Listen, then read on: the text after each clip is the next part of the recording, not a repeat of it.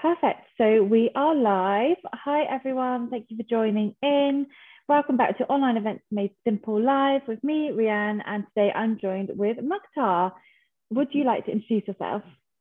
Yeah, hi everybody. My name is Mukhtar Mahmood. I'm the one of the co-founders of Nuni. And Nuni is like I might as well just go into it. Yeah. It's a live Q&A feedback and insights tool made for organizations using Mm. virtual events and hybrid events or even in-person events as a form of engagement with their customers or audience members. Yeah, it sounds great. I've had a little look, and if you're an event organizer listening and you are struggling with kind of engagement, it's definitely something to check out. I know engagement's been a bit of a concern for a lot of people with the, virtual events. What made you kind of create? Obviously, you're a founder of the organization. Sorry, what made you come up with the idea? Was this kind of COVID born, or has it been around in the making for a while? Why do you think it was needed? That's a good question. Yeah, it sort of started. It started quite a while ago now. When I think about it, it's been about a year. So just before the virus hit, so we, Yeah, the winter 2019, and good so around timing. that time, yeah, just it might not be the best timing to start something, but at that time we were sort of toying with the idea of having an engagement tool, some form of the idea originated in university. So from my Oh, experience amazing. while I was at uni, I noticed that there was a lot of communication issues between the students and the lecturers. And so we Yeah. started brainstorming when I graduated. I was having a few conversations here and there with my lecturers, and I started asking, how could we actually improve this communication to sort of improve the learning experience for the students?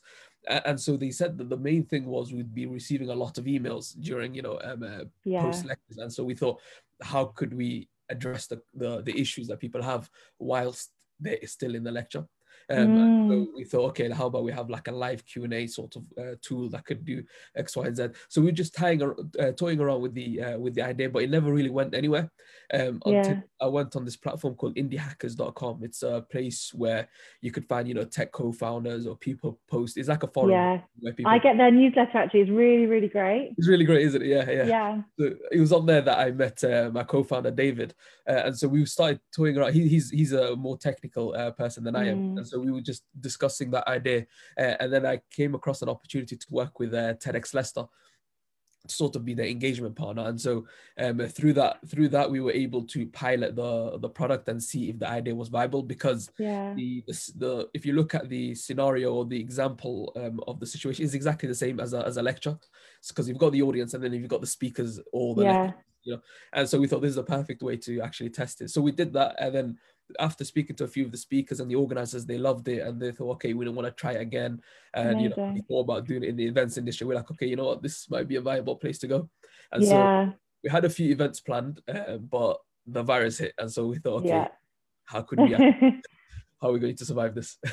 That's brilliant though that you've kind of adapted due to the pandemic, I think. And I think it's great. So coming from I've got a live events background, I know that engagement can be a concern for so many organizers. So actually having that in person, where you have to concentrate, where you can actually get interacted in with speakers and the organizers, I think it's a great idea. And have you learned much from, obviously with the pandemic, I'm guessing you had to kind of change your strategy to fit everyone. I'm sure you've learned and you've come across a few challenges on the way. Oh, definitely, definitely. Yeah. There's a lot of change has happened. It's sort of the way it started, because it was so very sort of a scaffolding. There was like it was really really basic the way that we had Yeah. originally. You could only log in and ask questions. That was all it was. And so what we ended up spending the majority of last year was sort of just in a sort of research phase where we were working with the few live events. Some went virtual, so we were working with them, Mm. and we were launching our own virtual events to sort of test the product, and we're having lots Yeah. of conversations with event organizers. And then we had the opportunity near the end of last year to join the Leicester Startups Accelerator, and that Amazing. program helped us sort of structure the idea and really create an end-to-end product where someone could go in, they could sign up, they could use the thing, so we could actually say that this is an actual product versus something that's that's not. Yeah. And so we had that opportunity, and we launched it not long ago in January on producthunt.com, where we officially launched Amazing. it with for people to use. It's really nice though that you've had the opportunity. And I suppose although this past year has been so tough, it's almost pushed you to go into like new boundaries, which I think is really exciting. And I completely agree with you. You said your co-founders, he's a bit more technical, because I'm definitely not technical at all. So it's nice that options are out here, because I would never know how to do the coding or anything if I was to set it up myself. So it's nice as an event organizer that you have these options. Obviously, we're on the kind of roadmap, I'm scared to say it, but out of virtual events and going back into live events. What do you think is going to happen with the event technology sector? Obviously, there's so much technology out there now with things like your live Q&As, but platforms, coding, there's so much you can do now virtually. Where do you see the kind of industry heading? Oh yeah, definitely. That's a great question. So from our experience at the moment, or the conversations that we've been having with a few event organizers, there's everybody starting to plan for a transition period, if you want to think, if you want to call it that, where people are exploring how could we bring the hybrid sort of nature into our events. And so then what they've done is, because everybody's so used to the good things about having a Zoom, for example, or other virtual platforms, they're thinking, how can we take this technology and bring it into our in-person events? And so the greatest challenge would probably be, especially in the audience engagement, is like, how do you unify the in-person experience and the virtual experience to sort of create a cohesive experience throughout the event? But also, how do you make that in an affordable manner? Because, you know, the people with the bigger budgets, they don't have to pay as much, because, you know, they have the studios, they have the ability to conduct that. But the smaller people, how could they sort of, create their own version or mimic that sort of experience for their events? And so I think that's where the challenge lies, is how that transition period. And also is what could we take from what we've learned throughout the, virtual experience throughout of last year? How, how could we take our learnings there and improve our, virtual physical experience? Because, for example, there was this organization I was talking to once. They are a community organization or a social enterprise, and originally, before the virus, all of their events were in person, and so they only ever looked at their area geographically until, when they went online, they realized, actually, we've got, guests from Jamaica, for example. That's amazing, isn't it? Yeah, so they're thinking, how can we take that and make that a standard in our offering? And so there's a lot to think about from an event organizer perspective. Yeah, definitely. And I think you mentioned hybrid, which is kind of the buzzword that always comes up in these podcasts. Obviously, there is going to be this transition period where people are trying to take the benefits, like you said, the massive exposure that you have if you're doing a virtual event, trying to bring that in with your kind of live event aspects. And I guess that's where Nuni can come in, because I'm assuming that it can work for both your live audience and your virtual audience. So it kind of combines them together, because I think from an engagement point of view and from an event organizer point of view, your audiences, although they're both technically at the same event, they're kind of interacting in a different way. So at least it gives them a chance to kind of bring the audience together and boost that engagement as well. Exactly. Yeah, that's the exact plan that we have as well internally, where we're thinking, how could we take advantage of this period where there's a lot of especially from the few people that have been reaching out to us, they're thinking, okay, how could we use Nuni, for example, to help bridge the gap between the engagement? So how can we unify the engagement experience for both of them in a way that's sustainable as well? And so what we've noticed is as well, say for example, you're streaming it the way we're streaming right now on Facebook, where we're streaming it to a live audience, for example, is you want it to be real time, and you don't want the people that are online to feel as though they are just watching a stream or they're watching a recording, for example. And so how could you make that experience unified? And one of the ways is to use Nuni.io to really try and sort of bridge that gap with Nuni, for example. We've got the Q&A stuff, but we've also got the feedback thing as well, and the insights. And so what we're trying to do is, how could we show, from an in-person perspective, how can we understand what the engagement was like from there? And so then, as an event organizer, you can then understand, okay, where should I put more effort into? Who's more engaging audience? And so how can I tailor that experience to, encourage the other section, the online or the offline, to be more engaging? And so those are the insights that we want to help event organizers understand and break down. I think it sounds great, because as we speak, we're actually organizing a virtual event. And I think engagement is a big concern, especially with pre-recorded content. It's finding, like you said, how do you make it feel like an event opposed to just like watching a stream, like a YouTube video? So I think it's really great. And obviously engagement is a big concern. It's, it's a sign of a successful event, right? obviously I'm guessing engagement was one of your goals for the setting up the company. What feedback have you had in terms of the engagement? Have you had people saying it's improved the engagement, or is it something that, you know, is a big concern for a lot of organizers? Yeah, probably from our experience in the past year, trying to understand what that breakdown was like, we were trying to see, Yeah. okay, what is it that's going to make an event successful? What is it that you as an event organizer, what do you want, you know, what's an indicator or a KPI for you to say, I think that's gone really well. And all of that always revolves around the attendees' experience. What Yeah. were they thinking? What were their experience like? How engaging were they? And so what we've noticed with a lot of the virtual platforms is they put a lot of emphasis on video, and rightly so, because you want to connect people and make sure everybody's hearing each other. But of course, the main indicator of it being successful is the engagement, and that's Yeah. most of the time that's always a second-hand thing. They're just sticking a Q&A here, or you know, Yeah. or a little chat box here, for example. But there's no real way to understand how this thing is actually performed. And so we thought, okay, instead of providing a video platform, and like everybody else, so we thought, Yeah. how about we just focus on the engagement aspect itself? So we've noticed that there's people using Newnie on Clubhouse, for example, for their Amazing. so yeah, so we probably could have used it here, for Yeah. example. Yeah. I know. So yeah, and then we've noticed as well that the main sort of feedback we've had is a lot of the time the average that we've seen is around a 70% increase on their engagement that people have That's experienced brilliant. not using it. So we had one person, for example, said they ended up relying on it for their Q&A because, you know, as a host or as an event organizer and you're in a live situation, it's very difficult to sort of be quick with good questions and pointers. So true. Panel discussion, for example. And so they use Newnie as a prompt from the audience to be like, oh, okay, you know, so-and-so has asked a question, or this is the upvoted question, for example. How about we focus our conversation on that? And so we want to improve that experience. One of the things that we are sort of working on at the moment is how could we implement, you know, sort of more advanced technology to improve the sort of questions people are asking, and sort of create, you know, a way where at the end of the day we want to help the organizer come up with better content for their event, and because better content means better engagement at the same time. So that's what we that's the focus that we had. And so there's a lot of people using Newnie right now where it ends up becoming a sort of the standard sort of event stack that they have. They have their live events and Newnie for their Q&A. And so I think it sounds great because, especially you mentioned a chat box.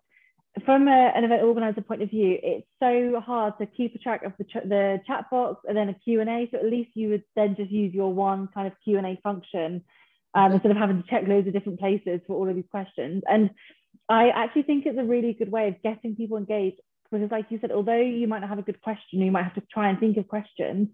If you have that function, you think, actually, I do want to partake in it, will make you come up with questions as well. So I think it's like a really clever way of trying to get people engaged without telling them you're getting them engaged. One of the funny things that we found is that when I was speaking to a few of the attendees that used it at one of the events, they said, oh, they end up asking questions because they share the screen with all the questions on it. They write the question to see, oh, can I come up with a good question and see if everybody else agrees? And they want to see the question fly up to the top. That's a really good way though of getting people engaged. Like it's almost like a competition, I suppose. Yeah, it's like who can come up with the best question, and it has nothing to do with who's asking the question because we anonymize the questions and you only see what the person asked and not who's asking, and so it sort of encourages the person to come up with a really good question. And so one of the other things I was going to say before it slips my mind, what was it again? There's another point I wanted to make, but it slipped my mind. But from the experience, I remember now. That we've noticed that when you're hosting an event, for example, and you're promoting it, another area that's difficult is promotion. And so what we found, when you want to get questions from people, you always say, hey, we're doing an event. Hey, if you want to post any questions, please drop us an email. But that's a huge ask for somebody who's just passing by a post, for example, to go to their Gmail, for example, and post it. Find the email address, So what we thought is, and there's no real visibility for all the other questions that people are asking. And so what we thought is, how about we make the Q&A function, you know, asynchronous to the event, and so it doesn't have to be live at that particular moment. You can start the Q&A 3 or 4 or even a week before the event starts. And then you can start sharing your link to say, hey, post in your questions in this link. And so when I go into that link, and I look at the questions on there, that could encourage me or help me come up with other questions and like questions. And so when it comes to the event starting, because everybody's already familiar with the platform, and you share the link again during your live event, they can already see there's engagement there that's been happening prior to the event. And so you can I think that sounds so great. Yeah. And so I think it sounds so great. That's the whole point of it, was how could we make that experience easier? And so all of these little functions, you know, in audience engagement is what we're trying to tweak to sort of improve that experience overall. Yeah, no, it definitely sounds like you're hitting the goals and you're really managing to kind of cater for all the audiences, which is brilliant, because I think there are technologies out there that were forced into virtual and now they're thinking, oh crap, actually we're going back to live events. How can I make this work? So I think it sounds like you're definitely kind of catering for everyone out there. If event organizers want to come and find out more about Nuni, which I'm sure they will do, because I think it sounds great and I'm going to check it out more, where can they come and find you, and how does it work in terms of signing up? Do they need to book a demo, or how does it work? Yeah, right now it's completely free to use, all our features. So you can just, if you have an event coming up in a week or 2 weeks time, or even tomorrow, you can, it's really easy to sign up. You just go to newny.io, that's newny.io. You click the, create my free account. There's an onboarding flow there. We ask like 3 questions, of course, come up with your unique URL. Tell us, post a picture. We have this thing called a call to action, where you can post if you want to promote something, or if you want to create like a funnel to convert some of your users, for example, for lead generation. There's a call to action, so we help you. We've walk you through to design that, and then you can quickly. So the whole process from signing up to hosting your event is within probably about 90 seconds. You could That's amazing. And start sharing your link and start asking questions. So it's free to use. You can go in there and just check it out, and play around with it. Sounds great. And I think that's another thing, like we mentioned engagement is so important, but time management is so important. And I think when you're finding these platforms and solutions, it's great, but then when you have to go on a demo and then think of your questions and then sign up, it can take hours. And I think there was a stat saying event organizers kind of spend around 16 hours on demos of these solutions. So it's so great to find something that's so quick and so easy. And just like you said, you could set it up for later on, which I think is so important for event organizers to understand that there are solutions out there that don't take hours to set up and go on demos as well. Yeah, exactly. And what we thought is the main sort of idea that we have at the moment is how can we provide as much value as possible? So we're not thinking about monetization or anything like that right now. The main goal is to improve the offering itself and improve the service itself. And so as an event organizer who has an event coming up, or if you in the discovery phase, for example, for tools out there for your hybrid events in the future, or even a live event coming up, you can just sign up really quickly, play around with it internally. You can even use it as a brainstorming tool, actually, in a meeting, for example. So if you're in a meeting together and you want to quickly throw out some ideas, you can use it internally as well. If you want, you can create 2 different accounts, one for internal use and one for external use as well. So the main things, we just want to figure out how people can use this and how they can improve their audience engagement in this period. Yeah, no, I think it sounds great. It's been so lovely speaking, Mokhtar. I cannot believe we're coming up to the 20-minute mark already. I can literally talk for hours. I always say this. I'm such a waffler. But yeah, it's been so lovely speaking. Where can people come and find you if they want to find out more or find out more about Nuni? Find me on LinkedIn. So that's Mokhtar, who is just my name. On there, go to Nuni. You'll find a link on there as well, newny.io. You'll find all the information about myself and David, and also the product itself. There's some demos on there, recordings of previous events that people did, just to give you an idea of what it looks like during an event and see what people have been actually saying in real time, to give you a better understanding. So you can go in there and start exploring.